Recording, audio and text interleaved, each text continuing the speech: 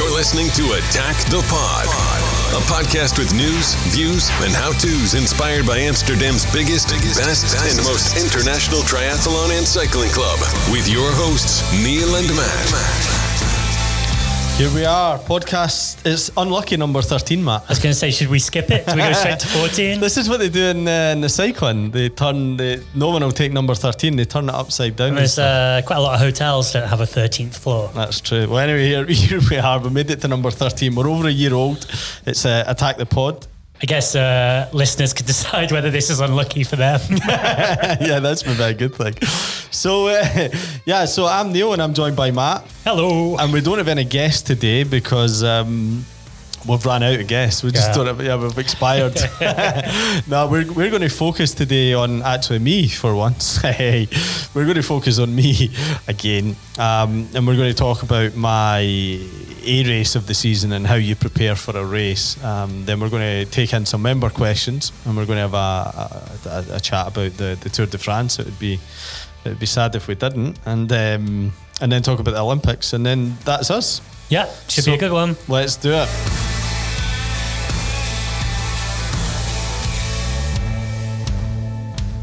Where should we start? Should we talk about one of the Attack news? Should we talk about the Attack the Sun event? Let's go straight in. Yeah, so let's talk. So this happened.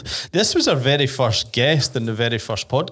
No, was it? It was Nick, our first guest, first pod. Yeah, so Attack the Pod was born last year during the pandemic, where someone came up with, it's the Summer Solstice. Summer Solstice. Something like that. So it's the longest day. Yeah, that's the easiest way to say it. It's the longest day of the year. And I think Jos came up with this last year. Jos and Anna. And it was how far can you go? How far can you go in one day from sunrise to sundown? And they done it this year, a couple of days later, I think. Because it fell on a Monday or a Tuesday, and obviously people have work to do, apparently. And so they done it on the Saturday, and quite a lot of people went out and done this. So should we talk about the winners now? You know, people will say there's no winners and losers, but there is. We always know. We want to know who went the furthest. Everyone's a winner, but some people are bigger winners. So the bigger winners in this case. So let's talk about the record holder of who set the record previously, and that was our first guest, Nick Evans. No, yeah, Nick Evans. He got 425 kilometers. I think 425. Yeah, 425 last year, so 2020, and this year. Well, fortunately for you, Nick, no one has taken your record. I think he laid down such an intimidating sort of thing that no one even tried to get that close. That was right, yeah. On WhatsApp, he was pretending to be all, I don't mind who breaks my record, but if you break it, someone's going to die. Or you might die doing it. No, but there were some great efforts. I think we should talk about the winners, even though there's no winners. And that was Lotte and Vitse. They done 305 kilometres. Yeah, it's a big one. That's a big one. Covered most of North Holland, apparently. Yeah, I mean, that's fantastic. 11 hours 45. That's a lot of riding. That's a lot of riding. Actually, it was this time, when they were doing this last year, you were doing your Ultraman. So you had the 275, a measly 275 kilometre. To be fair, I'd done 150 the day before. So. Fair point. And so, and then we had in second place... By just 3 kilometres. Yeah, that is going to be gutting. And they gave up by the looks of it because the time difference here is an hour and 15 minutes. I think they might have finished at a pub, which was a mistake. They could have got an extra few kilometres in there. Yeah, so this is Christian and Tom. They done this and they got 302 kilometres in a time of 10 and a half hours. Yeah. Now, Christian was telling me they made the mistake of doing a beautiful ride east through Gooi and everything, and then came back down through Almere. Oh, how gutting must that have been? Yeah, just nothing but straight and headwinds. Do you think, now Christian, this is a question to you can answer us in the group. Would you have continued and got another 4 kilometres if you'd known that you were only 4 kilometres away from getting the highest? That is a question to you. Yeah. I want to hear that. Rob Poles came in a third place, 251 kilometres in 8 hours 50 minutes. Yeah, nice route. It looks like. Also came back down Liverpool. Ah, okay. I guess, yeah. It seems everyone's been... but it was a headwind, did you say? Apparently so. Yeah. It's always a headwind. And then there was a group of people. I'm not sure I understand this first name. Maybe you can help. Is that the name of someone, or is that the name of a team? Well, that's the name we got passed on. It looks like a Pokemon or something. Okay. So, yeah, I'm not going to go through all the names, but there was a few people that included, well, let's do it, right? Titan Yap, Pablo, Nico, Martijn, Francesco. They'd done 210 kilometres, which is also a great effort, 8 hours and 40 minutes. Yeah, and they did a one-wayer, so they just went out, so they managed to hit Belgium and Germany as well, and then got the train back. Yeah, so, that's pretty cool. They should get the sort of innovation award for that. They're imaginative. And then she done Mariusha, Michael and Natasha, they done 100 kilometres in 4 hours, so well done. Nice, very good job. Amsterdam to Castricum, Haarlem, and then back to Amsterdam. I think that was the first century, or is it a century? I mean, officially 100 miler, isn't it? So, but first 100 kilometres for a few of them. And this, the first Euro century. In metric, the first metric century. No, that's good. I mean, there was an award, like some of the awards that they were putting out there was who could do the nicest shape, because if you remember the previous year, Joanna done a flower. Oh, that's right. Yeah. I had a real great idea in my head. Which I don't want to know. I only have to say that, and you know exactly what it was. And I never got round to actually planning it. But I need to do that one. It would be brilliant. Anyway, let's not dwell too much on that. But well done, all of them. Would it, by any chance, have become a butterfly on the Tour de France? It would have been a rocket ship if you watched below. But you know about the guys whose job it is, because obviously, the sort of the days before the Tour de France, you give a bunch of guys who have had a few beers, some spray paints or chalks on the road. You know what they're going to draw. And it's the job of a couple of people to go around the day before the tour gets there and turn them all into butterflies. Oh, really? Is that so?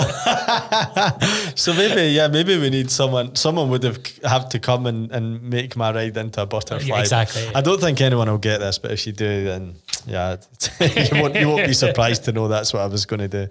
Anyway, some other club news, cycling licenses, Matt. Yeah, so Matey's been working on getting some cycling licenses, so that the cyclists or triathletes that want to compete in cycling races will be able to get licenses through the club in the same way that you can currently get a triathlon racing license. So that would allow you to do all sorts of races throughout the Netherlands, sort of whether it's mountain biking, crit racing, cyclocross. So and also outside of the Netherlands as well. So you can use your Dutch license to race in other bike races outside the Netherlands that require a license. They've made it more complicated now, haven't they? They've made all the licenses more complicated, both the triathlon ones and the cycling ones. But this will mean that you can get it pretty easily through the club. So hopefully it'll simplify the process. And I think one of the things that we discussed as part of the sort of attack leadership board was sort of making it a bit more accessible and doing some education pieces around sort of getting involved in bike racing. Because I think there's a lot of people in the club who maybe would like to or would think about it, but are a bit intimidated, or, they've only just got over the barrier of doing a triathlon and maybe are intimidated to then go and turn up on the start line of a bike race, but maybe they shouldn't be. So we want to start to do a little bit more education around that, making that barrier a little bit lower for getting people involved. Yeah. Okay, good.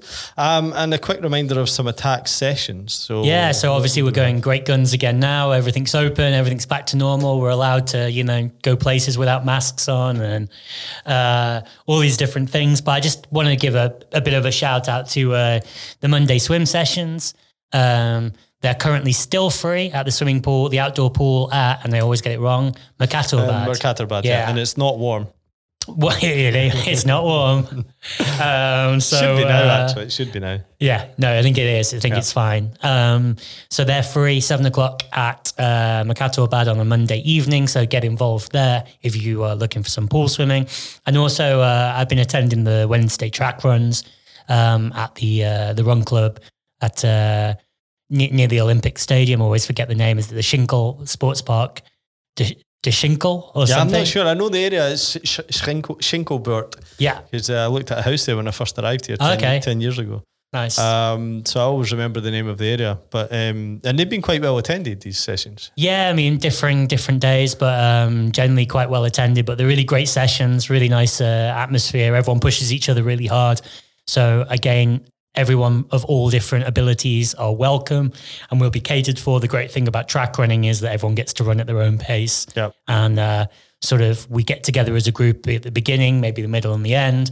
And everyone gets to sort of push themselves, but sort of at their own limits or at their own paces. So, just a word to sort of get more people there and turn up and enjoy the sort of social elements of training together now that we can. Yeah. Okay.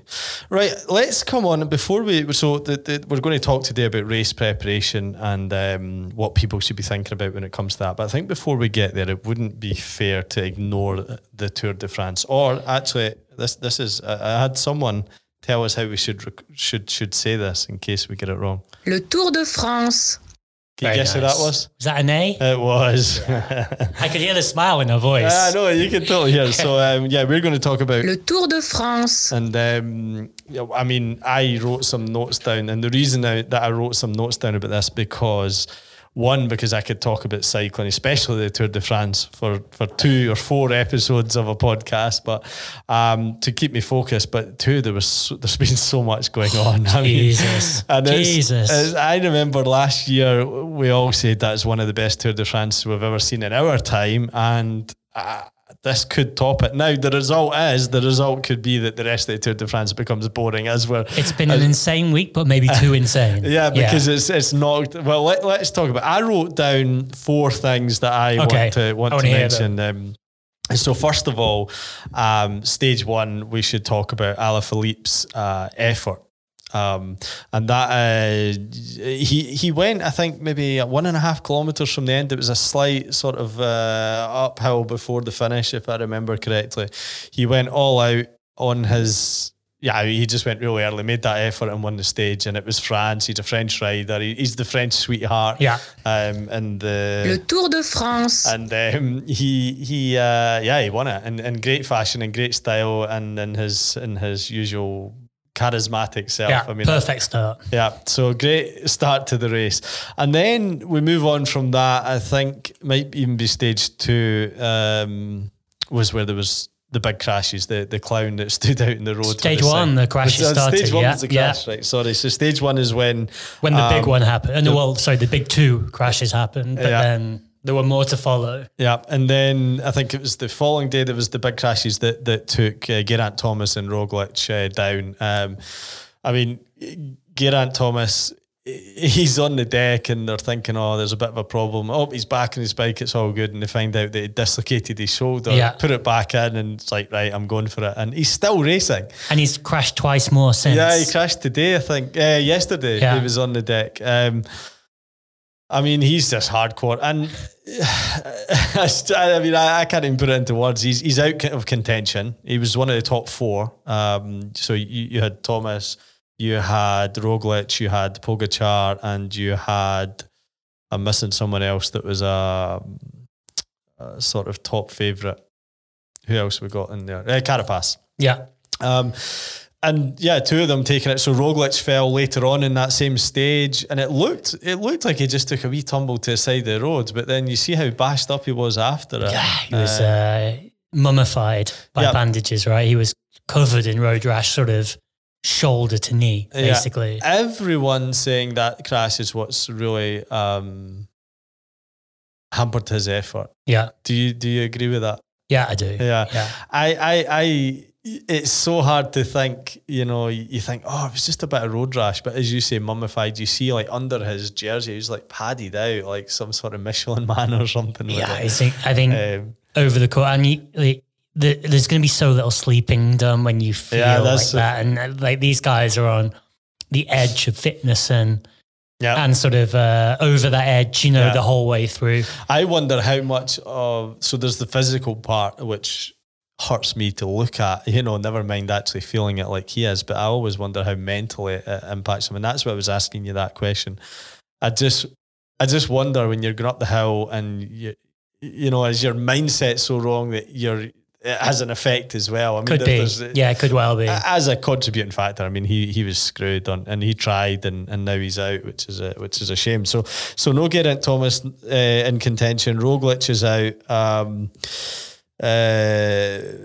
Van der Poel has left now to go to the Olympics. He's gone, but what a glorious few days he was in for. He had 6 days in yellow. Fantastic. After Alaphilippe, that was the big story. And I gotta say that his performance on the second stage was possibly the second best thing I've ever seen on the bike after him winning the Amstel Gold. He is absolutely fantastic. I love the way he races. And to have not only the power and the ability, but the balls to go up that climb, get the bonus seconds, wait around, and then do it again to win the stage. There is some people saying, he could go all out because he knew he was leaving the Tour anyway. And it's true, but sprinters do that. Yeah, I know. But they asked Johan Brunel, who's Lance's old director sportif. He's got many wins under his belt. Whether legit or not is for another podcast. But he was saying it's perfectly legit. Like, no one will have any problem with that, even the organisers of the race. So they'd be fine with that. But he also reckoned if him and who's his little shadow, Wout van Aert, if they would devote 3 years to the Tour de France, they could be in contention to win, which is an interesting theory. Yeah, he'd have to lean up quite a lot and change his body shape. I just don't think. I think Van Aert maybe in a few years' time. Van Aert he was talking about. It's just because I associate them both together. Yeah, so close on everything. Van der Aert. But I think Van der Poel, he loves mountain biking. Yeah, that's what he's going to do. So he's left to go to the Olympics to do it. And I don't think you'd get that level of devotion from him without that sort of switching codes all the time. It is what makes him such a great rider. His bike handling, his power, and keeps him fresh almost, and able to do these things one day after another, and to do these sort of superhuman things. I also have a little bit of a problem when, and it comes this time of year, right, when we're looking at these great rides, and we're kind of like, oh, what would it take to be, could this person be a great GC contender? Whereas he's a brilliant classics guy. Can't we just celebrate the fact that he's and the same with? That's the questions you want to ask, right? I mean, if you look at Roglic, he was a skier. He was a long high. What do you call it? Ski jumper. A ski jumper. That's it. He was a ski jumper. Yeah. I don't think anyone watched him jumping and saying, gosh, he could win the Tour de France. Sure. But you want to see them transition from something to the other first. I mean, maybe, but I think you see Van der Poel transition on from various different bikes. Cyclocross to mountain bike, and he wins stages. And I also think from a roadside, what's wrong with him being a puncher or a classics guy? What's wrong with him being a sort of even a sort of like a breakaway kind of guy? But it's where some of these people begin. Some of them do win the classics and then move on. I mean, G was there as well, but I think he's by moving across and trying to be a GC contender, and also trying successfully, obviously, but he's probably denied himself, probably a Liège, probably a Paris-Roubaix. Like he could win. He was the kind of rider that could win those races. Yeah. I'd like to see him go and do that now. I think have a couple of seasons before. Do you think he could win the Tour de France again? No, I don't think so either. Okay, so that was one of my things. Another two things, Cavendish. I mean, Mark Cavendish. Who saw that coming? No one saw that coming. Do you know, I was one of the people that never thought he didn't. I never wrote him off. What I noticed a few years ago when he was doing the Tour and he was losing stages rather than winning them where he would have them hands down, was his mind was on his family. He was talking about the baby. One of his, I think it was his first child had been born. He was just completely distracted. And then there was a bit of illness in him and a bit of illness with his wife, and he's had a rough couple of years, and he's had a lot of doubters and haters, but his ability for me was always there. So I was not a naysayer, but I think I thought it had moved on. Yeah. I thought the sport had moved on. I always thought if he could get his head in the right space, which he clearly has, then he still has the talent. But even at that age, he's 35, 36. He's an artist as well. Like, he's not the biggest power guy, but the way he moves through and the way he chooses his time and the way he knows which wheel to, or how to go off the wheel at the right time, like you can't really teach that. No one can rival him. No one can rival him. The only thing I'd say is maybe, we've lost a couple of big sprinters. So I wonder, I mean, and that's, that's half of the race as well, right? Like surviving is there. But if Caleb Ewan was still in the race, so he was out in a crash as well. So Caleb Ewan is a big sprinter as well. He hurt himself. He broke his collarbone in a crash. Yeah. But what we're talking about is some people don't make the time cut, usually sprinters, and they get dropped out the race. And I think seven people had to leave the race on Sunday or so. Cav didn't. And that, I think, is unbelievable in itself, because Cav got called up the day before or something. Do you want to come and race the Tour? And he's like, I'm there. He hadn't been training on the hills. He never thought for a minute he was going to be. And he made it over that time cut by a minute and a half. That was it. And then won this. Have you seen it today? Yeah. And then he won the stage today. And textbook fashion. I mean, I remember seeing wins like that, lead out trains like that years ago. And it was textbook. So we could look and say, is it because there aren't any rivals and stuff? But I think he's in a different class. And I'm not sure, you mentioned something about him not having the power. I don't know. I'm not so sure. I mean, he was a track cyclist. He's a silver medalist on the track. Yeah, but he almost got dropped as a youngster because his numbers aren't great. He defies, if you look at the power numbers that he puts out compared to other sprinters. He's not going to be Chris Hoy or anything, but... but he's very... Maybe that's if he can make it over the hills then. Maybe he's got a bit of a hybrid... strictly speaking, he doesn't put out the exact same numbers as some of the bigger sprinters. But he's got that great sort of position over the front of the bike, super aerodynamic. But it goes to show that it's not always... Cycling isn't a fitness competition. There is a strategy, there's tactics, there's an art to it. And that's what I really like about Cav, is he is like the great sprinting artist, So he's one away from the all-time record of Eddie Merckx of 34 Tour de France stage wins. It's going to happen on the Champs. Do you think he's going to get 34 or 35? I mean, I know what I want. Like you seen him win his first stage. I was like, just so happy to get. He's one away from matching the record, and he's two away from beating it, and that will not be beaten again. And how many? I think we've only got a couple of sprint stages left. No, I think there's potential. There's more. Oh, really? Yeah, I think so. It's all to do with his form, getting over the hills, and what shape he's in. So I think there's one on Thursday, but they might. Tomorrow's a big day. Tomorrow's a huge day. But today had a categorised climb, I think. I mean, I don't know. Let's not talk about it too much because it is a triathlon podcast. But I think to see Cav's performance, if he gets 34. Or even better, 35 and beats the record, I feel sorry for the winner of the Tour de France, because it's going to be all about Cav, I'm afraid. And on that, let's quickly talk about the domination of Tadej Pogačar. He won it last year in the nth hour at the last minute.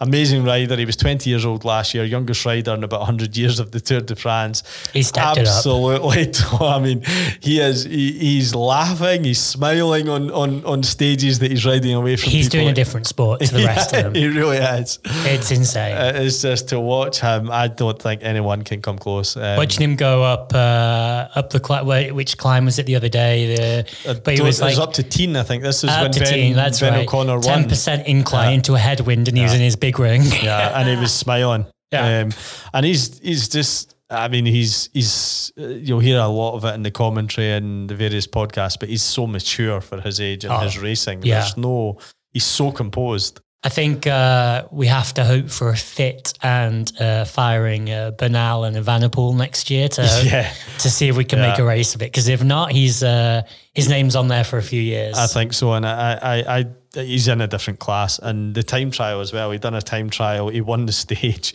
and his radio wasn't even working, so he didn't have the splits. He didn't know if he just went for it. So amazing rider, but let's not. We could do a whole podcast on the Le Tour de France. And so we should mention actually that we have with Pogačar, he is in yellow, and they call that Le maillot jaune. That's what it is in French. Very nice. That's the yellow jersey. Le maillot jaune. So there you go. Anyway, enough Tour de France. We're going to talk about race prep. I have an A race coming up. I'm going to do an Ironman 70.3 in Estonia, which looks like it's going ahead. So tell us about it. Yeah, I don't know what to tell you, really. There was part of me sort of hoping it wouldn't. And we got an email about 4 weeks ago and they're like, it's pretty much going to happen. And I was like, oof. I was feeling okay about all of this, and then I've spoke about it a few times, hurt my foot in February, and I've not got the running miles that I would have liked to have, not even close. Other than that, I feel okay about it. You know, it's And when is it? Yeah, sorry. So it's the first week in August. I think it's the 9th of... I don't want everyone to know. But we're about 4 weeks out now. Not that people will remember. Yeah, that's fine. So I think it's the 9th of August. It's in Tallinn in Estonia. It's a fairly... it's a lake swim. It's a fairly flat bike stage. I think there's a couple 100 metres of climbing, which is good. But Brian was telling me today the run... You've done the run, I think. Well, actually, I checked out. We're going to get onto this, but I checked it out and it's a different course to last year. Okay. So, they've adapted it. So the run has about 20 metres of climbing per lap, and I think there might be 4 laps. I'm not sure. I done Cascais a few years ago, and it was the same. It had quite it was more of a gradual climb, but you know, such is life. I'm looking forward to it. I feel okay. The run is going to be a problem, as it is for any event for me, but it's going to be more of a problem just due to the lack of volume, I think. But other than that, I'm really looking forward to it. I don't have the apprehension I had when I done my first one a couple of years ago. Yeah, which is good. Like I don't have the...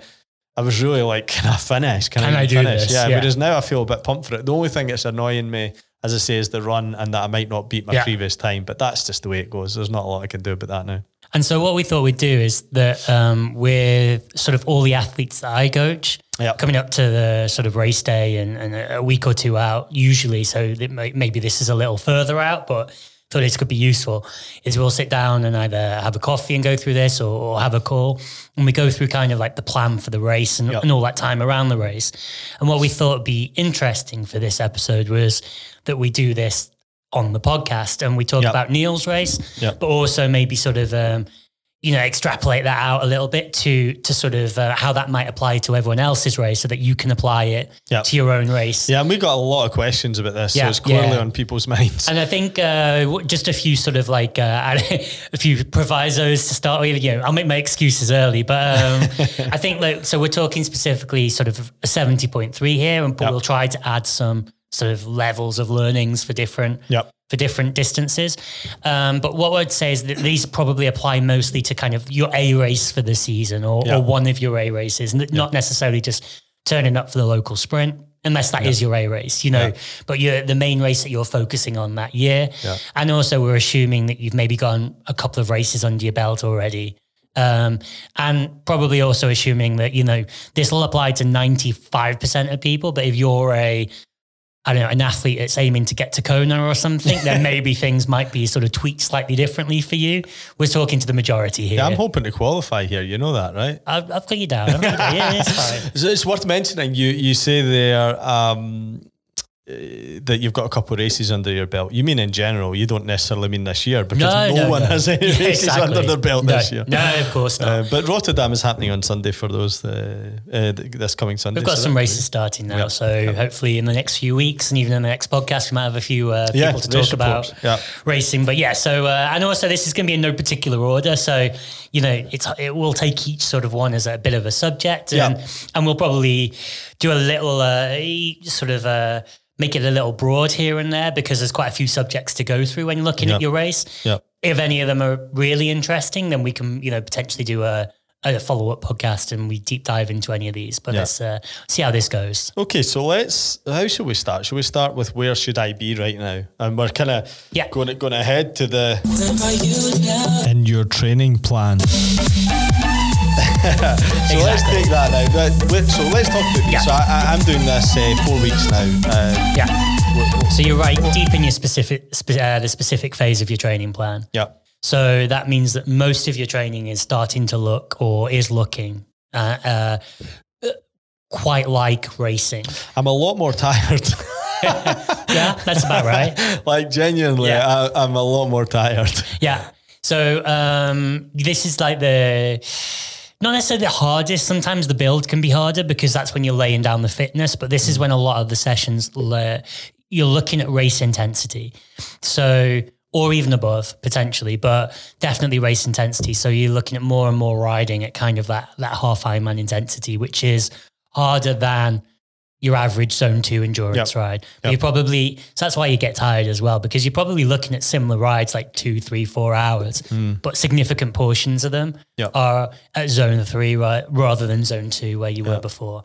So, I'm enjoying it. I have to be honest. It gets me in the zone, to use that word, but it gets me kind of pumped, and it's different this time because the last time I was enjoying it, but there was too much unknown. I'd never done a half, and I was panicking, as you know. I was like, can I do it? Now I know I can do it. It's just can I beat my old time with my lack of running? It's a different kind of stress or a different thought process. And I'm really liking it. And But then, so we've got 4 weeks to go, but then we're going to look at sort of, because you had an injury and that took you out of running for a while, we're going to take you quite close before tapering. Yeah. And so one of the questions we had was around tapering, right? Yeah, it came from Ian, I think.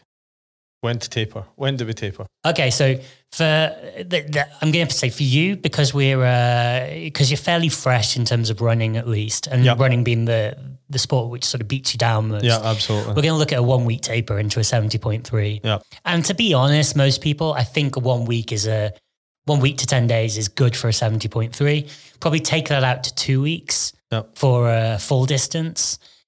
And then if we go the other way, an Olympic, a week to 5 days. So I'm going to be tired for longer. You can have a couple more days, a couple more weeks. Yeah. Oh man. But then basically what we want to do is sort of,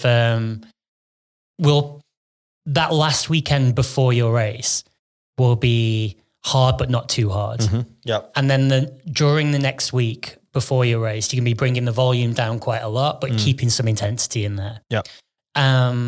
If you were doing an Olympic, you could do a week as well, maybe 5 days. And to be honest, if you're doing a sprint, even if it is your A race, 3 or 4 days is plenty of taper for that. You don't need to be tapering too much for something like a sprint. Yeah. So, and when it comes to just make sure there's a tendency to sort of drop the volume and the intensity.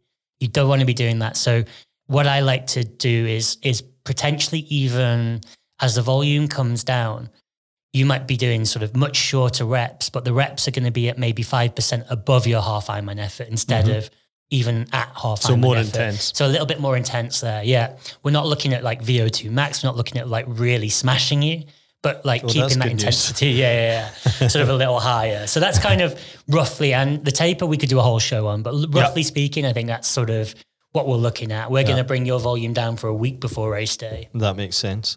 Okay, so as you said, in no particular order, we'll just sort of put some stuff down here. So this is something that people ask, and I think there was a few questions about this as well, is like, what about food in the days ahead? You know, what should you do? What should you not do? How do you look at nutrition and hydration? I spoke to you about this actually a couple of weeks ago. I used to use one product and one product only, and that was GU Labs gels. I don't know what people call them, GU. Yeah. I like them. Because they've got interesting flavors, and they're meant to not have much artificial stuff in them. But I was struggling to get a hold of the ones I wanted, and then I just started trying other stuff. So I went to Decathlon and got a whole load of stuff and things like that. Now is the time to be, ideally earlier, but you want to be trying this stuff out long before your race. You don't want to be trying this stuff out the week before your race, right? Exactly. Yeah. So I think nutrition, let's split that into two sides. So you've got your normal everyday food, and we can make that really simple. Don't carb up.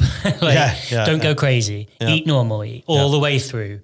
What are you talking now? Are you talking a week before the race? I'm talking, maybe, or definitely, let's say 2 to 3 days before the race. Yeah, it's one thing it's one thing I was always told, and you've told me several times as well, is don't change anything. If for whatever reason you would usually eat a burger and fries before your race, go for it. Yeah. But don't say, I've got a big race, I'm going to eat, 4 bowls of pasta. because it could really mess your stomach up. Yeah, and overcarbing can cause all sorts of problems as well. Yeah. So I'd say you might want to sort of, if you think of that dial in the middle, maybe nudge it towards a little carbier. Yeah. Also maybe nudge that dial away from a bit of fiber. Yep. So it's a good excuse to actually drop the vegetables and eat the pasta a little bit more. But don't change anything massively. Yeah, and then don't be eating stuff that you wouldn't normally eat. I think exactly. Just keep on your normal diet the whole time. Don't eat a burger and fries. You know what? If it works for you, it works for you. That's what I'm saying. Only if it's tried and tested. But the idea being is that you eat what you would normally eat. Don't go like, whoa, fancy a spicy curry tonight for the first time. Yeah, that's going to be bad news. And that's a really good tip, because I did that in Portugal, and actually my stomach, I don't usually have any stomach issues, but it was fine for the race. And if you're not sure and you're traveling to a race, so, you go into Estonia, I didn't know what Estonian food was like till I'd been there, but I just went for something really, chicken schnitzel and fries. I just knew what it was. It was simple. Yeah. Wasn't going to I wasn't going to leave a 5-star Yelp review on it, but it was fine. So I knew what it was. Yeah. And it did the job. Yeah. One thing that you can look to do is, if you've got an early race the next day, is maybe for the day before, just move your meal times a little earlier. So you might want to get up earlier, have breakfast a bit earlier, have lunch a bit earlier, have dinner a bit earlier. Yeah, this is the thing, you're getting up early anyway. I mean, these races are beginning at like 6 a.m. and stuff. So I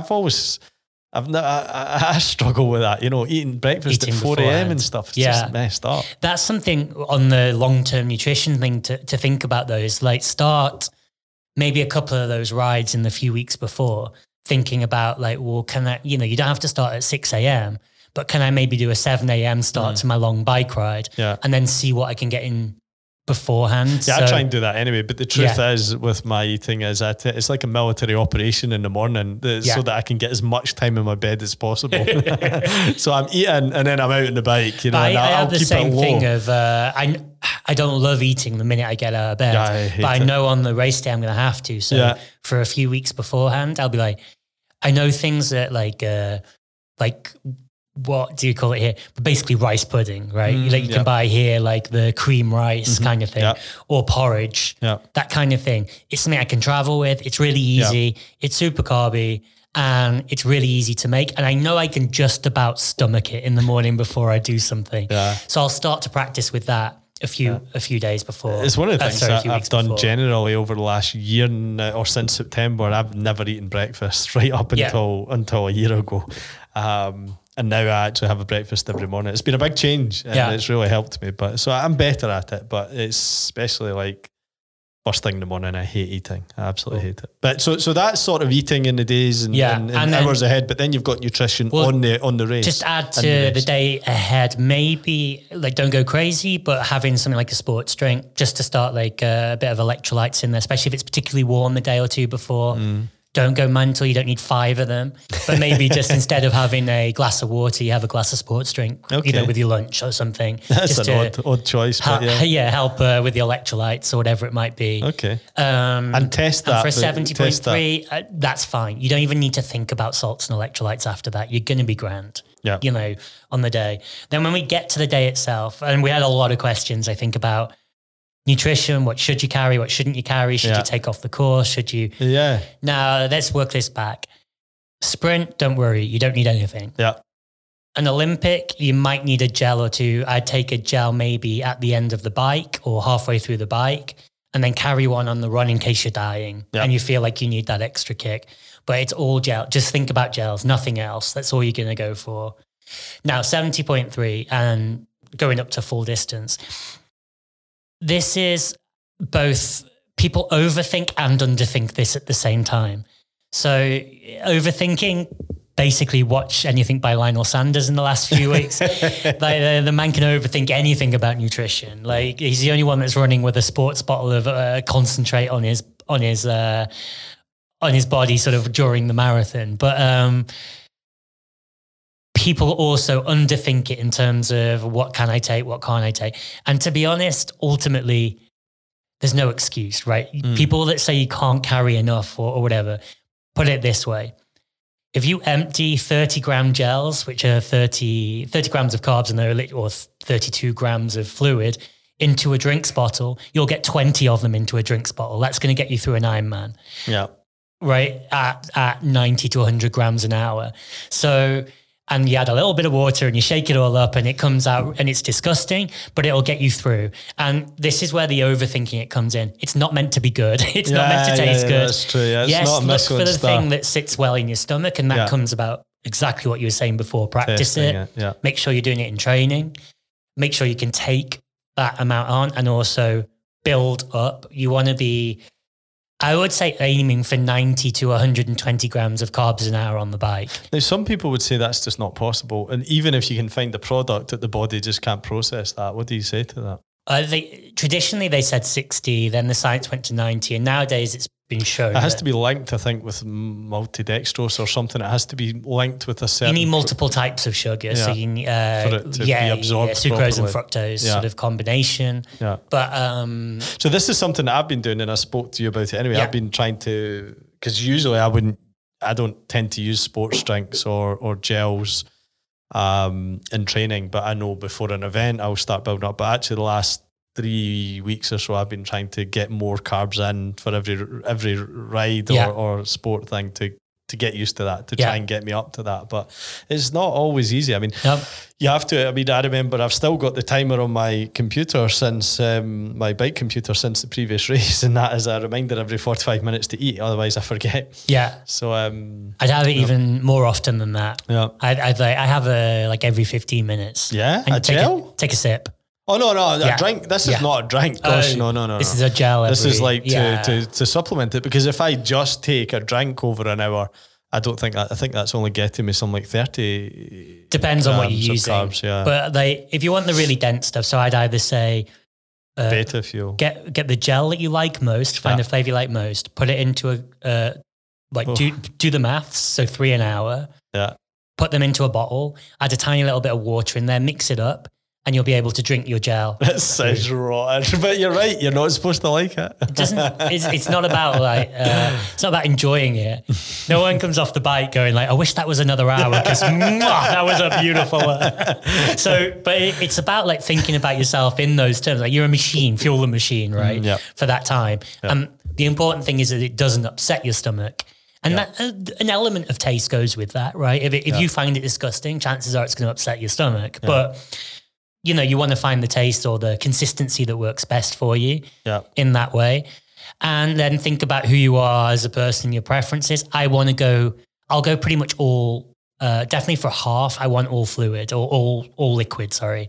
And a full, I might add a bar or something just because it's a long day and my stomach wants something to sort of settle it, just to, fuel the hunger a little bit at one point. So I might just add one. To eat it though. I find with solid stuff, it can be difficult. It's a great idea until you've actually got to do it. Yeah. You're like, oh man, I can't actually find the muscle memory to swallow this solid That's object. why I prefer liquid as much as possible. And I might carry solid as a backup almost, but I'm not relying on that calories. But so you've got gels, then the likes of Beta Fuel or Mountain, which are, they're pricey, but they are good. Like one bottle is an hour. Yeah, so I've been using that. A 500 ml bottle. So carry two 750s. Yeah, and then you've got 3 hours of your bike. So that's 3 packets of Mountain or Beta or a combo, whatever. It's not very nice, the Beta Fuel. Again, I keep saying this, and you keep saying it's not supposed to be nice. I quite like it. It's nice for, say, half a bidon, half a bottle, and then by that point, your hands are sticking to the bottle. It's glued to you, essentially. How hard you try to not get that shit on your hands, it's all over your hands. And it just gets worse. It just gets worse. So it's pretty effective. I'll go with, my last time I had a big bottle of Mountain, a big bottle of Beta Fuel, and a couple of gels, because then I could at least go between them. Yeah. So it's like you get a little bit, especially for the longer. I don't think for 70.3 so much. But over the course of a 5, 6, 7 hour bike. But 70.3 for some people, including me, is quite long. Yeah, I mean, 3.5 hours, 4 hours, sure. But I think for that amount of time, you can get over that sort of, a taste fatigue, I was going to say, And then there's you can have I guess, gel fatigue, like you're just sick of them. Like yeah. There was a question, I think, from Frankie or someone regarding, taking the organisers' gels or taking your own, and is there a trade-off to sort of keeping it on yourself versus the benefits of lighter weight and more aerodynamic, having so in your terms own bottles? of the on the course versus taking yourself, what I'd say is look at what they're giving on the course. You can find out way beforehand. Yeah, like it's usually it's in the 6 pack. weeks, it's usually in take a look. The information. It's usually something like Power Bar. Yeah.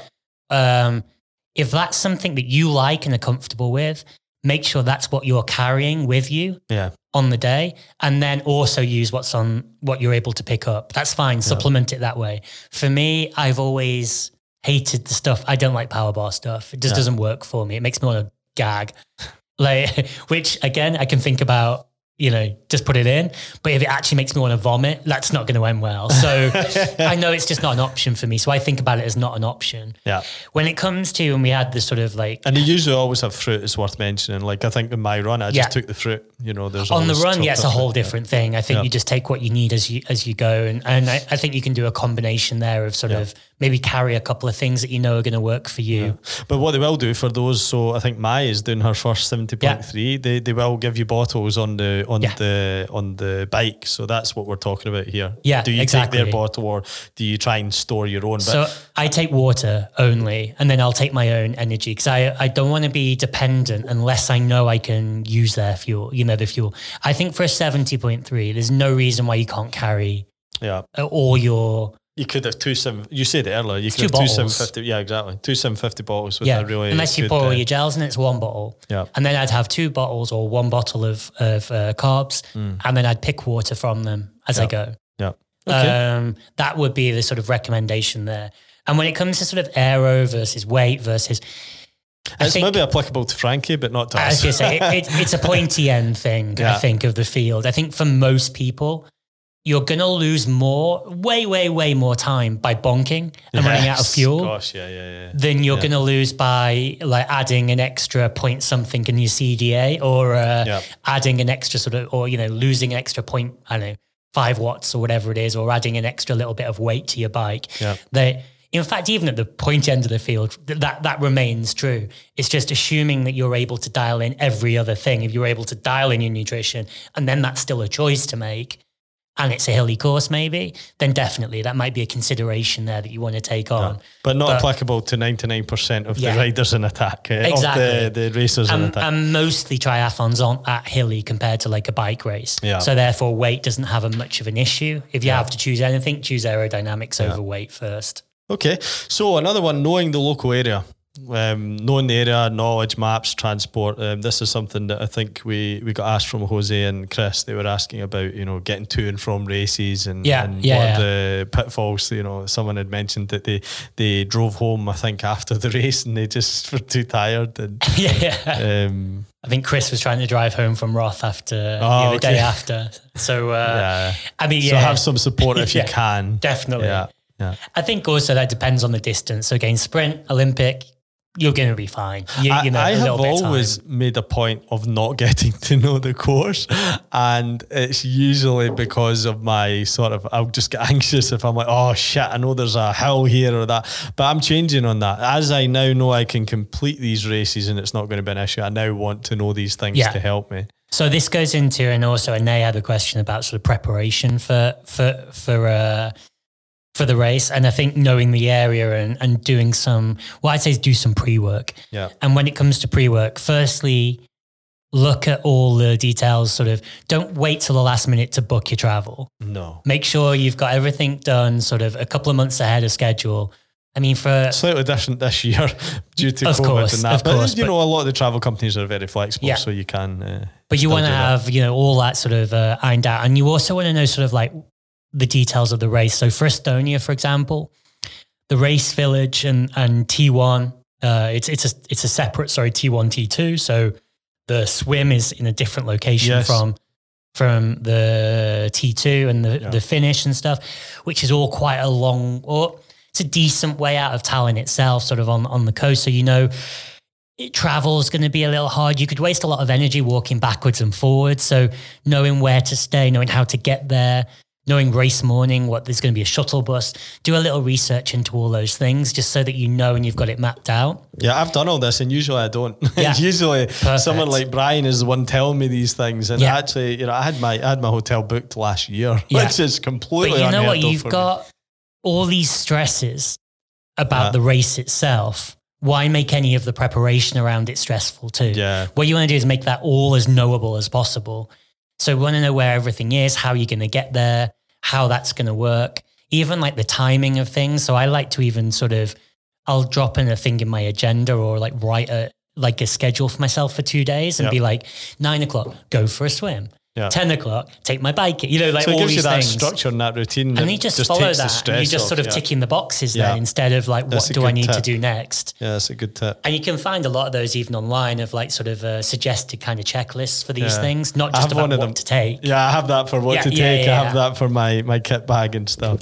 But do that and then also study the area a little bit. Maybe even, you know, if you're in an area that you don't know too well or something, maybe even like find a restaurant or two first so that you're not kind of walking around town the night before the race, wasting energy, kind of finding somewhere that you can find, you know, food that you like. Do all that prep. And then one thing that I really recommend doing, find a few race reviews from people that have done the race in previous years and you'll get some nice photos that their friends and their relatives took of them while they were on the race, and you'll get to know the course a little bit and you'll They never seem to make the GPX file available. Is there a reason for this? Or am I just not in the right loops, the right circles? Well, maybe because they changed the courses as well. Brian had the previous one, but it's changed. But why did the organiser not have a... I'm not sure. Some of them do, some of them don't. I've emailed them twice and they're just ignoring me. Screw them. It might just be it's not available if they've just changed it, or I don't know. I mean, it has to be mapped out, I suppose. But anyway. Also, something worth knowing for Estonia as well, for example, is if you're staying in the town in Tallinn, then to do a bike ride is quite hard. Like, it's quite a long way to the course, and the city itself is very busy. But if you go down to the front, there's a kind of bike lane along the front, like only 2 or 3 kilometers. But if you go up and down that's your safest place to ride. Right. So it's worth doing a little bit of sort of like, where can I ride in this city? Or, you know, if you're traveling to somewhere new, look up like if I want to go out and do a training ride or I want to go and spin my legs. But I can't do a training ride in Tallinn, right? It's just not just a 2 or 3 kilometre stretch. That's as good as you're going to get. How? Because you're in the middle of a city which is surrounded by industrial areas for about 10 kilometers in every direction. Really? Yeah, it's a horrible place. Like you'd have to ride on the sidewalk the whole way to be able to do a ride. Oh, well, that'll be that then. So all these things are worth knowing and looking up, like where do local people ride? You know, like look at some of those things or look at Strava for local bike or run courses. Okay, Brian, do you hear that? There's no recce ride happening. So you want to go down to the mall and then from one side down to the mall, head east, and you've got a little bike path along there and go up and down there, and that's as good as you're going to get. Nice. Okay, so training in the days before the race, we spoke a bit about that, about making a list. Training in the days before the race, like once your taper's over, there's one, like everyone that I coach will know that they get one session, which is pretty standard before all A races. It's called 20-20-20.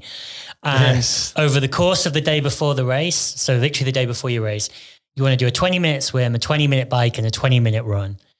20-minute swim ideally is at the race course venue, you know, where you're going to be swimming.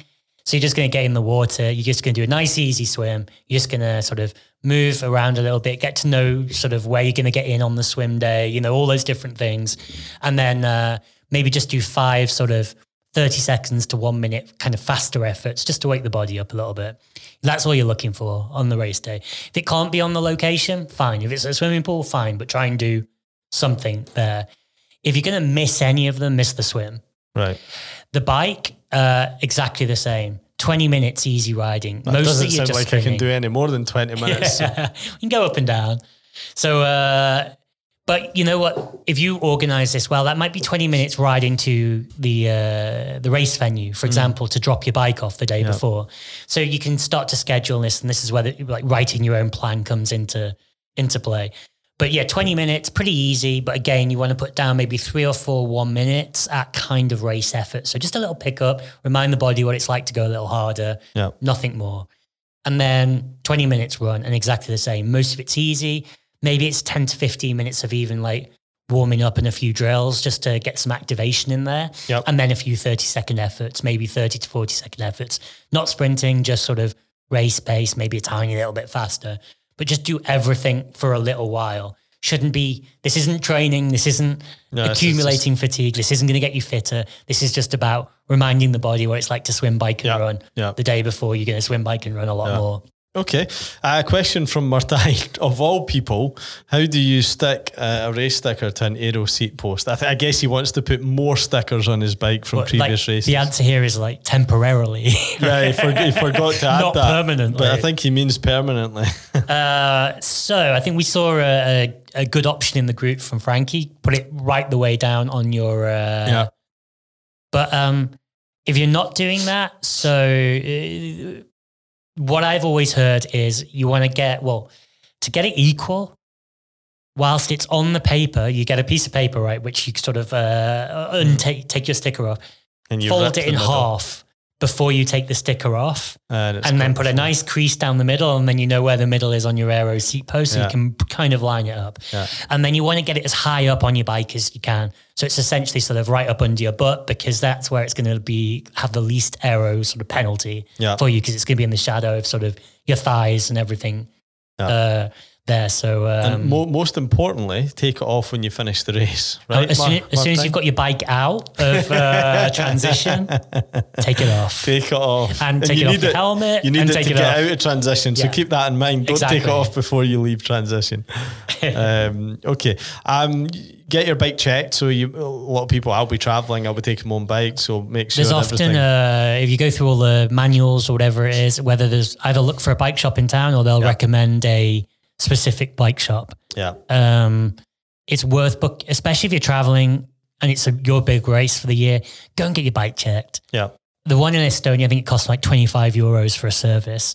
And it's a little bit of a ball ache to get there, but it's worth doing, because if this is your big race and you spend all this time training for it, you spent all the time traveling for there, you spent all the cost on accommodation and stuff, and you get sort of 20 kilometers into your bike and your aero bar falls off, or, this has happened to me, by the way, not in a big race, but in a race I did travel for, as one of my very first triathlons, went to the UK. Oh yeah. And did you have the kids cycling obviously helmet? I'd undone everything, to put it into the bag and everything.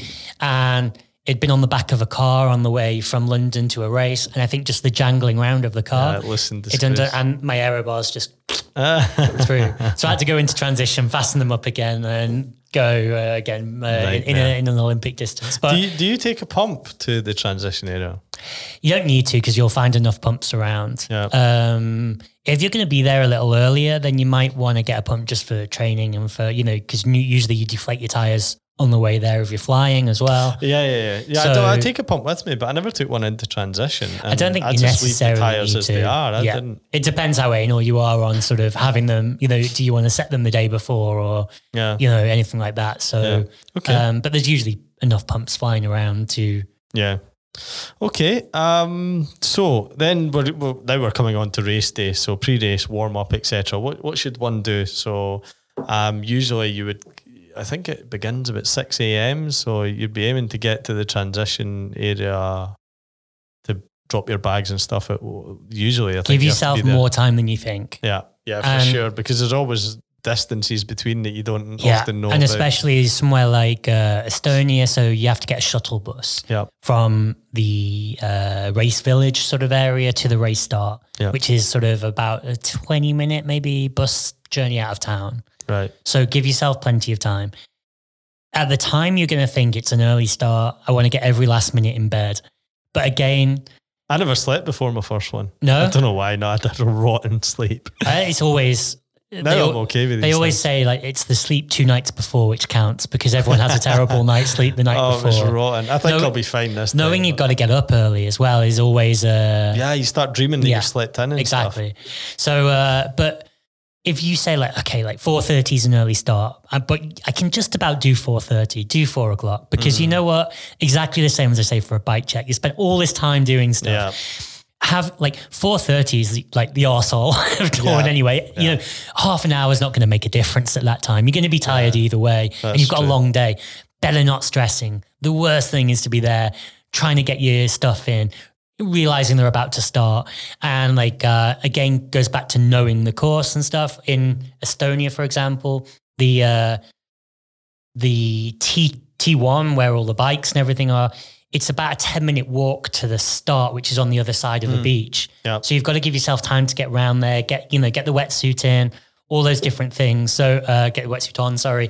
So give yourself time, just, it's the worst thing to be rushed on the race morning. And you're going to spend half an hour in the queue for a Portaloo as well. And all these things. Take that stress away. You should tell this to my partner, because she's always late, and this is her whole life is about rushing. It drives me crazy. Okay, so warm up for pre-race. Would you do a warm up? The longer the race, the less warm up you need. Yeah, because you use the beginning of the race for the warm up essentially, and also you're going to be going less hard straight off the gun, right? So I would always try to get moving, try to get the blood pumping a little bit more for even a full. Definitely for a half, I'd start to move. What I'd tend to do a little bit more of is sort of give yourself plenty of time in transition. You've got everything ready. Your bike's ready to go. Your bags are ready to go. You've got your wetsuit ready to put on and stuff. And then maybe just start to do a few exercises, a little bit of more like mobility stuff. Just get the body moving, going through a range of motion, just sort of stretching out, but sort of. I think Joe will have some tips on that from the previous podcast. Yeah, exactly that. About how to warm up. Exactly that. Listen to that. Exactly. And sort of 5 or 10 minutes, just start to move, even just a little bit like jogging up and down on the spot and sort of arms around a little bit. Just start to warm up to get ready towards it. Now, Olympic and sprint, that I would shove that into like sort of much more time. I would, even for a sprint, want to be doing sort of maybe 5-10 minutes of sort of running and get the heart rate. And look, you might not be able to do this immediately before getting into the water, but trying to do it before, like within the hour beforehand at least, and starting to like you want to feel good, because you're going to be going hard from the word go. Yeah. Even if your hard is, everyone's hard is different, but it's still hard in a sprint compared to the amount of effort that you put in over a longer distance. So definitely the shorter it is, the more warm up you should do. Okay, so you get in the water, and I can talk about my experience of my first race here. You get in the water, you start swimming, and first of all, what's your natural? When are you going to get in the water? It's going to be probably a rolling start. Yes, almost all races nowadays are. So how are you going to approach that? What's your thinking? Yeah, so again, I've not done many of these, but they usually give you a couple of minutes before the start of the first wave to just go into the water and get yourself acquainted, shall we say.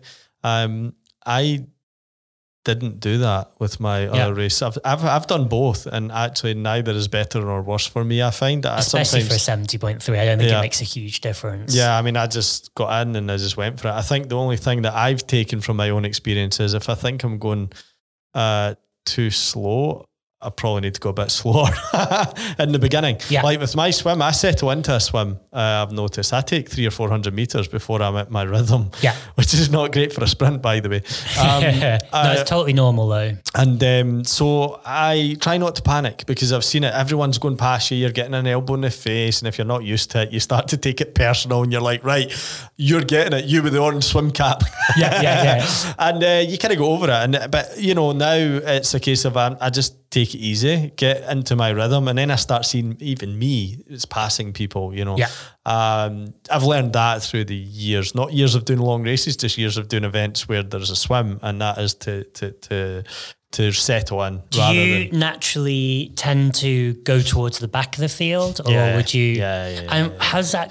Because I find you mean starting? Yeah. I mean, I think when I done my one a couple of years ago, I was in towards the middle to the lower end of the. I was going to say, even if you feel like you're a weaker swimmer, people have a tendency to everyone else has a tendency to overestimate their ability. Oh, for sure. Yeah, and one thing that's going to add stress to your race is you having to swim past weaker swimmers who are gripping on for everything and you know, like struggling their way through, probably doing after 500 meters, they start to add some breaststroke in there as well. Yeah, you see a lot of that. So you see a lot of that. Don't underestimate, even if you feel like you're a weaker swimmer, maybe put yourself a little further up the field. But then you're kind of doing what you just said. Yeah, but then you end up being with the people that you probably should be with. Yeah. Anyway. I think I'm pretty, I mean, I've not done it now, a proper race for a while now, so I don't know where I am, but I don't think my swim is any better or any worse. But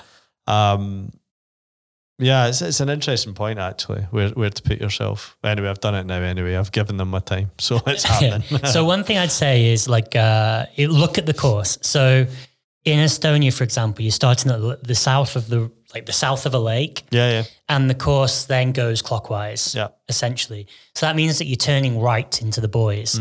If you naturally tend to breathe towards your right, then start a little further out to the left of the field. Okay.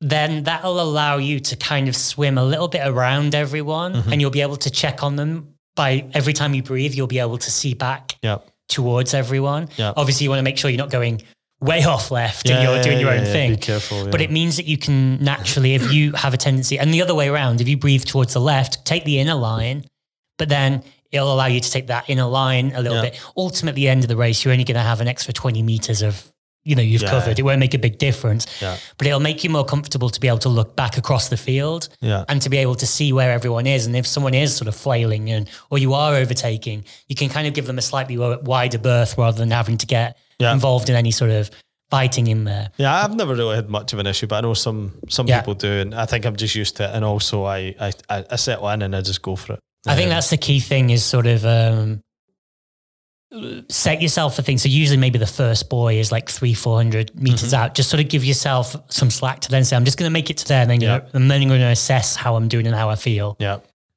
And then you have that sort of little discussion of like, is this a good pace? Do I need to knock it down a little bit? But most people start way too hard. Yeah, that's what the adrenaline's there. Everyone's saying. going, and that doesn't matter. Allow the adrenaline to take you. As long as you're not sort of sprinting, you're going to die after that, but sort of bring it down. Now, for the pacing for the swim, don't have, you're not going to be looking at your watch the whole way through, of course. There are two ways that you can do this. And if you want to be sort of, if you're sort of racing more for time, I would say do sort of a few weeks out. You want to do something like a critical swim test, which is usually a 400 and a 200. And then find a CSS calculator, put those in, it's going to tell you your threshold pace. And then a threshold pace is usually sort of like an FTP for swimming. It's sort of what you would do for a fresh 1500 meter swim, hard swim. That's your 100 pace. If you add 2 or 3 seconds on, that's probably maybe even 5 seconds. That would give you your 1900, a good pacing for a 1900 half Ironman swim. Do you check your watch throughout the swim? I guess you do. No, I don't. But what I would do then is if I knew to use my numbers, for example, my CSS is about 116, or 115, 116. I would look to race a half at sort of 118, 119 pace. Now, in the 2-3 weeks beforehand, maybe a bit longer, I don't know. But when I have a swim session, which is race pace, or I would have some sets which are race pace, I'd be looking to do that. And I would be trying to sort of like internalize how that pace feels to me. What does that feel? And inevitably it feels a little bit easier in the pool for the first bit than it does. But then as it winds up, it gets a little harder. So I'd consciously sort of feel that way. Yeah. The other way to do that is without using the sort of thing is just next time you're going swimming, if you're sort of more at the beginner end or you just want to get through the swim, experiment in the pool, go a bit faster, a bit slower and go, this is about the pace that feels right to me. This is how I want it to feel. How can I make some mental things? Well, I should be able to breathe easily. I should be able to, but sort of internalize how that swim feels. Should you maybe not be doing that test in the open water rather than in a pool? Because a pool versus open water might be a bit different. Yeah, I mean, you can do, but also then we're adding the wetsuit in as an advantage. So they kind of wage it out a little bit. I tend to just go for it. I go in and I settle in after 3 and then it's more a feel. I never check my watch. It should be by feel, essentially, yeah. I never check my watch, even in the pool, I only check it at either end. Yeah. I've never had a look under the water. No, and that's just unrealistic as well, right? Although one thing you might want to do is maybe just from a confidence side, like you can add alerts to maybe get your watch to beep every 500 meters or something, just so that you know, okay, 500 in now. The chances of you hearing that, though, I mean, you get a little vibration on a lot of them. Okay. So, well, it's either that or something. I'll do something like that just because it gives me that sense of like where I am. Otherwise, I kind of, especially in an Ironman swim, like, you forget how long. Like 3,800 meters, like how long it takes, you know. So, and I think especially like the same for a lot of beginner intermediate athletes for 1,900 meter swim. It's not often you get in and just do 2K. So it can feel like it's going on forever. So maybe just add like every 400 meters or 200 meters, like just so that you've got that sense of like, I am moving, I'm getting through this. If you're panicking, well, I'm 1,000, I'm more than halfway now, you know, just give yourself those little sort of like benchmarks or milestones on the way to take off. Okay, so we got a question. I think it's from Jasper, but I'm not sure. Is bike power versus on the bike power versus heart rate? Now I tend to use power for most of my training now, and I think that's what I'll be doing in the bike race. What's your thoughts on that? I mean, I think everyone, just from my own experience and watching cycling for so long and things, I think everyone would use power these days, but. Not everyone has power. I was about to say if you have access to that, but I'm guessing if the question has been asked, then maybe they're thinking about it or have access. Okay, so let's work this from the top. If you've got a power meter on that you can ride on your race bike, so an outdoor power meter, not just a smart trainer. Then again, 3-4 weeks out from the race, maybe do an FTP test. I'd recommend doing the 20-minute FTP test rather than a ramp test at that point, just because it's going to give you a better idea. And I know it's harder, but it's a good session. Accurate. Yeah. And then you're looking at between 0.8 and 0.85 of your, or 80 to 85% of your FTP. And that you're looking for that as your normalized power. Okay. Over the course of the race. But you would say use that over heart rate if you can. So better than heart rate if you can. Yeah. Okay. So let's say you've got 200 watt FTP. You'd be looking at holding 160 watts. Throughout your half Ironman race. Yeah. Okay. Now let's say you've got a smart trainer and you don't have a power meter on your bike. What you can do exactly the same thing, do your FTP test, all those different things, find out your FTP. You know that so let's say the same thing. You've got an FTP of 200. So you know you're going to ride at, let's say 0.8. Like 0.8 I'd say is conservative. 0.85 is if you're a bit more sort of racing. And so let's say you 0.8, so 160 watts. Then a few days later, do a longer session where you've got a solid block at 160 watts. Let's say sort of 20 minutes at 160 watts and look at your average heart rate or where your heart rate settles there. Yeah. And that's going to give you a pretty good sort of guide to where you should be on race day. Yeah. Now, obviously heart rate goes up and down a lot quicker, but it'll give you an idea of where you can be on race day. Yeah. Oh, just to return on power as well, when we talk about 160 watts, the ideal race looks like 160 watts from kilometer 0 to kilometer 90, right? Yeah. Never going to happen like that. Yeah, and obviously there's hills sometimes. Yeah, which is why I look at normalized rather than average power, because then you get rid of the zeros. Yeah. But what you want to think about is never go higher than threshold. So if your threshold's 200 watts, even on a hill, you don't want to go beyond 200 watts. Okay. Ideally, much less. So it's not always so easy though when you're getting out the pedals. I mean, I guess that's one of the answers. Don't get out the pedals. Yeah, right? Exactly. Don't push too hard. Allow that to, because every match you burn is either going to come and you're going to pay it back later in the bike or probably in the run. Yeah, that's so allow that to happen. And yes, some of the climbs are going to feel quite easy. But especially if maybe more experienced athletes, you could go a little bit beyond threshold here and there. Yeah. But to get through, and when you're wanting to generally just be fast, it's the course of the day which is fast, not getting to the top of the hill. Yeah.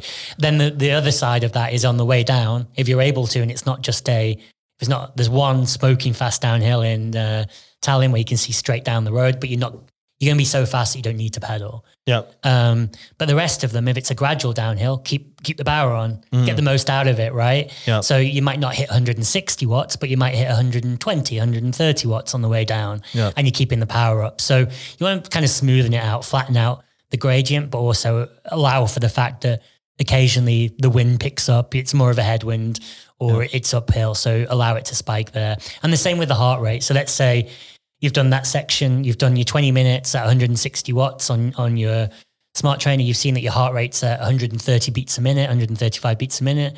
Maybe uphill, you allow that to go to 145. Downhill, you allowed it to come down. But roughly speaking, in the race, you're going to want to keep it around that 135 beats per minute kind of area. Yep.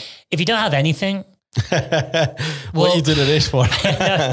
Well, I mean, you can still do a test. You could still go and do a sort of a maximum heart rate test and see where that is, and then look at sort of you can work out your race zones, and essentially you want to be about third, sort of zone 3. Yeah. If you're a newbie, sort of lower zone 3. If you're more experienced, upper zone 3. Yeah.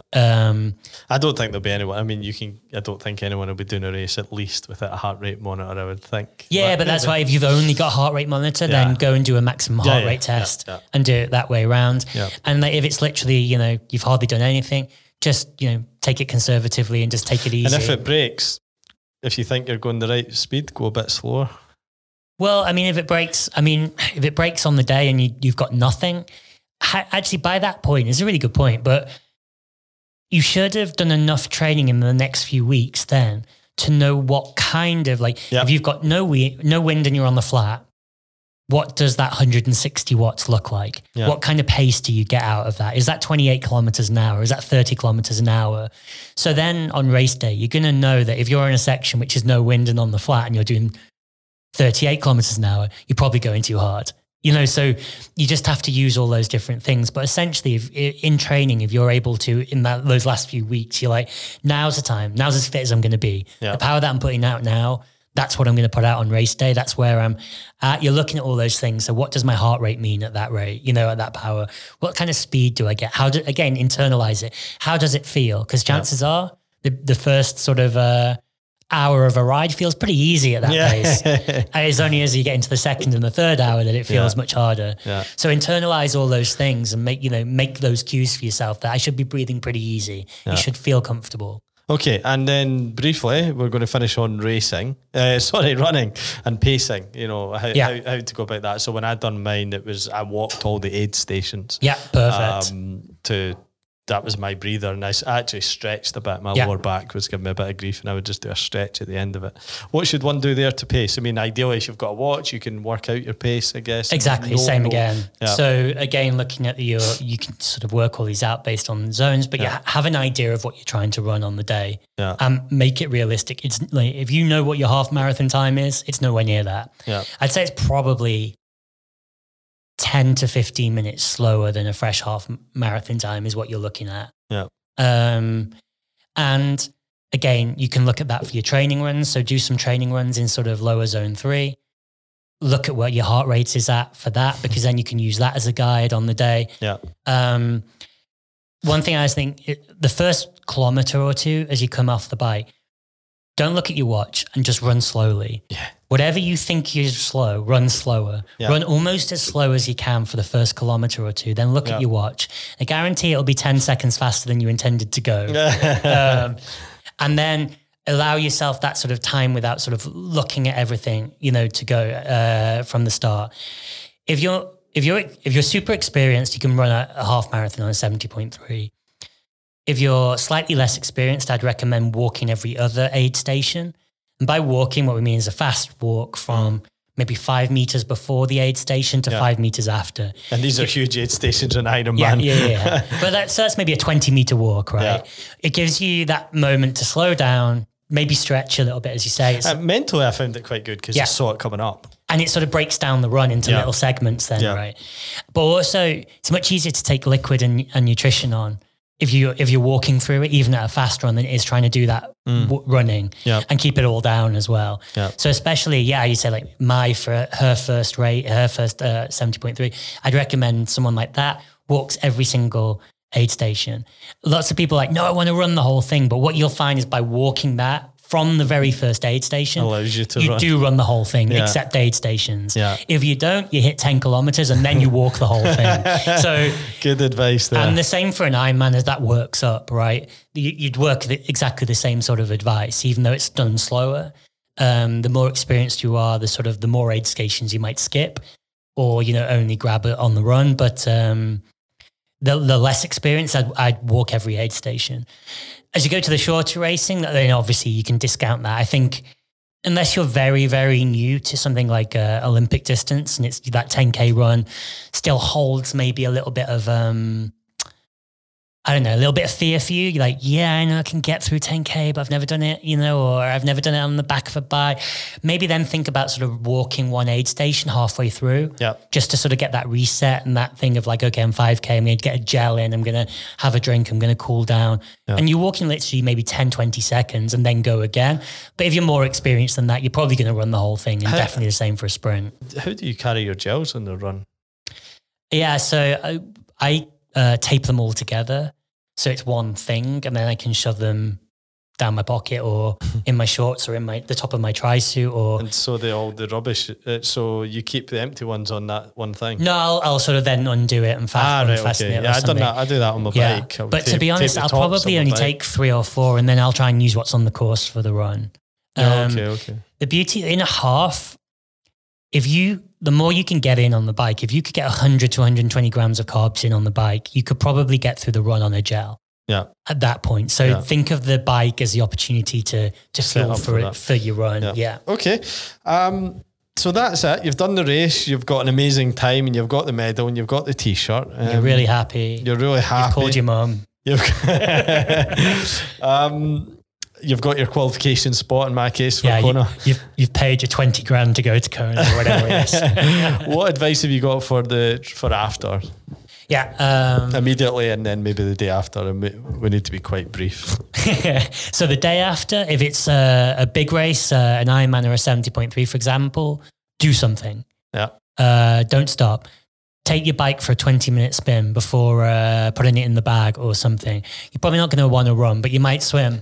But do something. Get the body moving, get the blood pumping. It's going to make everything feel a lot better a lot sooner. I'd done a bike ride, and it was the worst feeling ever getting on the bike. It's going to feel horrible. And actually it felt good. Pretty good. I was going to say great, and that's a lie. Yeah. It felt quite nice getting off the bike. But all that stiffness. And to be honest, if you're even sort of... on a half, you might be done by sort of lunchtime, 2:00, something like that. If you're picking your bike up and you need to get back to the hotel, 10-minute ride there, 20-minute ride there, it's going to feel horrible. It's super easy. It's going to be the easiest ride you've ever done. But even do that then. I had to do this after my ultra marathon, which I'd done in the snow. Yeah. And I came back, and I was obviously in pieces, and no taxi would take me back to the hotel because I was so wet. So I had to run back. I had to do 2.5 kilometre run back to the hotel after my ultra marathon. I'd have been crying the whole way. It was rotten. It was terrible. But do something, and then obviously fuel well, hydrate really well. Maybe don't drive straight back home like Chris did.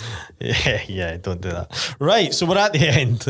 Thanks for that. So that's what you need for your race prep, all in one package of a podcast. You can even listen to it on the plane.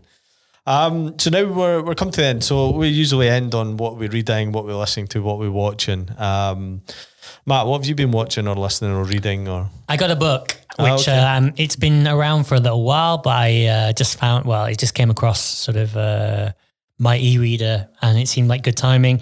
So it was recommended to me a couple of years ago, I guess, but it's by Peter Cossins, and it's called Full Gas, and it's essentially a history of tactics in bike racing.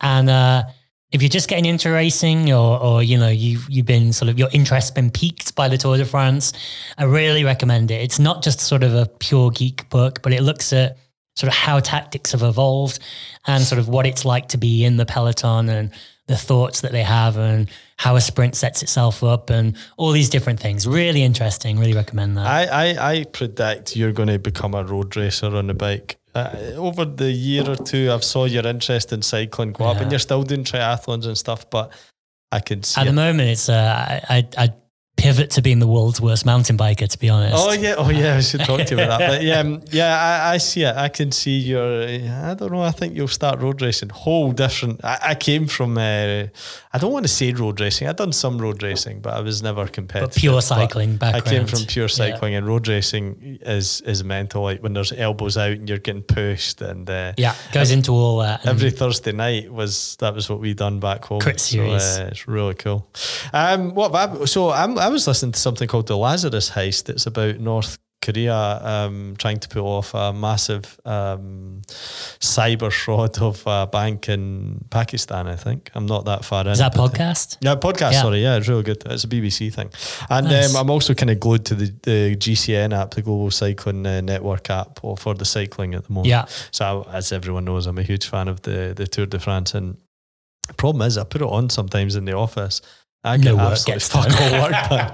And then I'm like, I'll put it on and I'll turn the commentary down. And then I see it and I turn the commentary up because someone's cracked it. It's a nightmare. So I've had to stop myself putting it on during the day and catch up the highlights. Do that later the last hour, maybe. I almost missed my swimming tonight. I was late to my swim because I had the GCN app on. I was actually listening to I actually saw the stage finish when I was stepping into the car out here. So, I need to stop that. But anyway, that's it. So that's us. You can find all previous episodes of this on the website, attack/club.nl/podcast. You can find us on Instagram and all the usual places. But on that, happy racing, and we're out. Subscribe, rate, and review Attack the Pod wherever you listen to podcasts. Find show notes and links on attack-club.nl and leave comments, questions, and suggestions on Instagram at attack.club. Happy training and racing.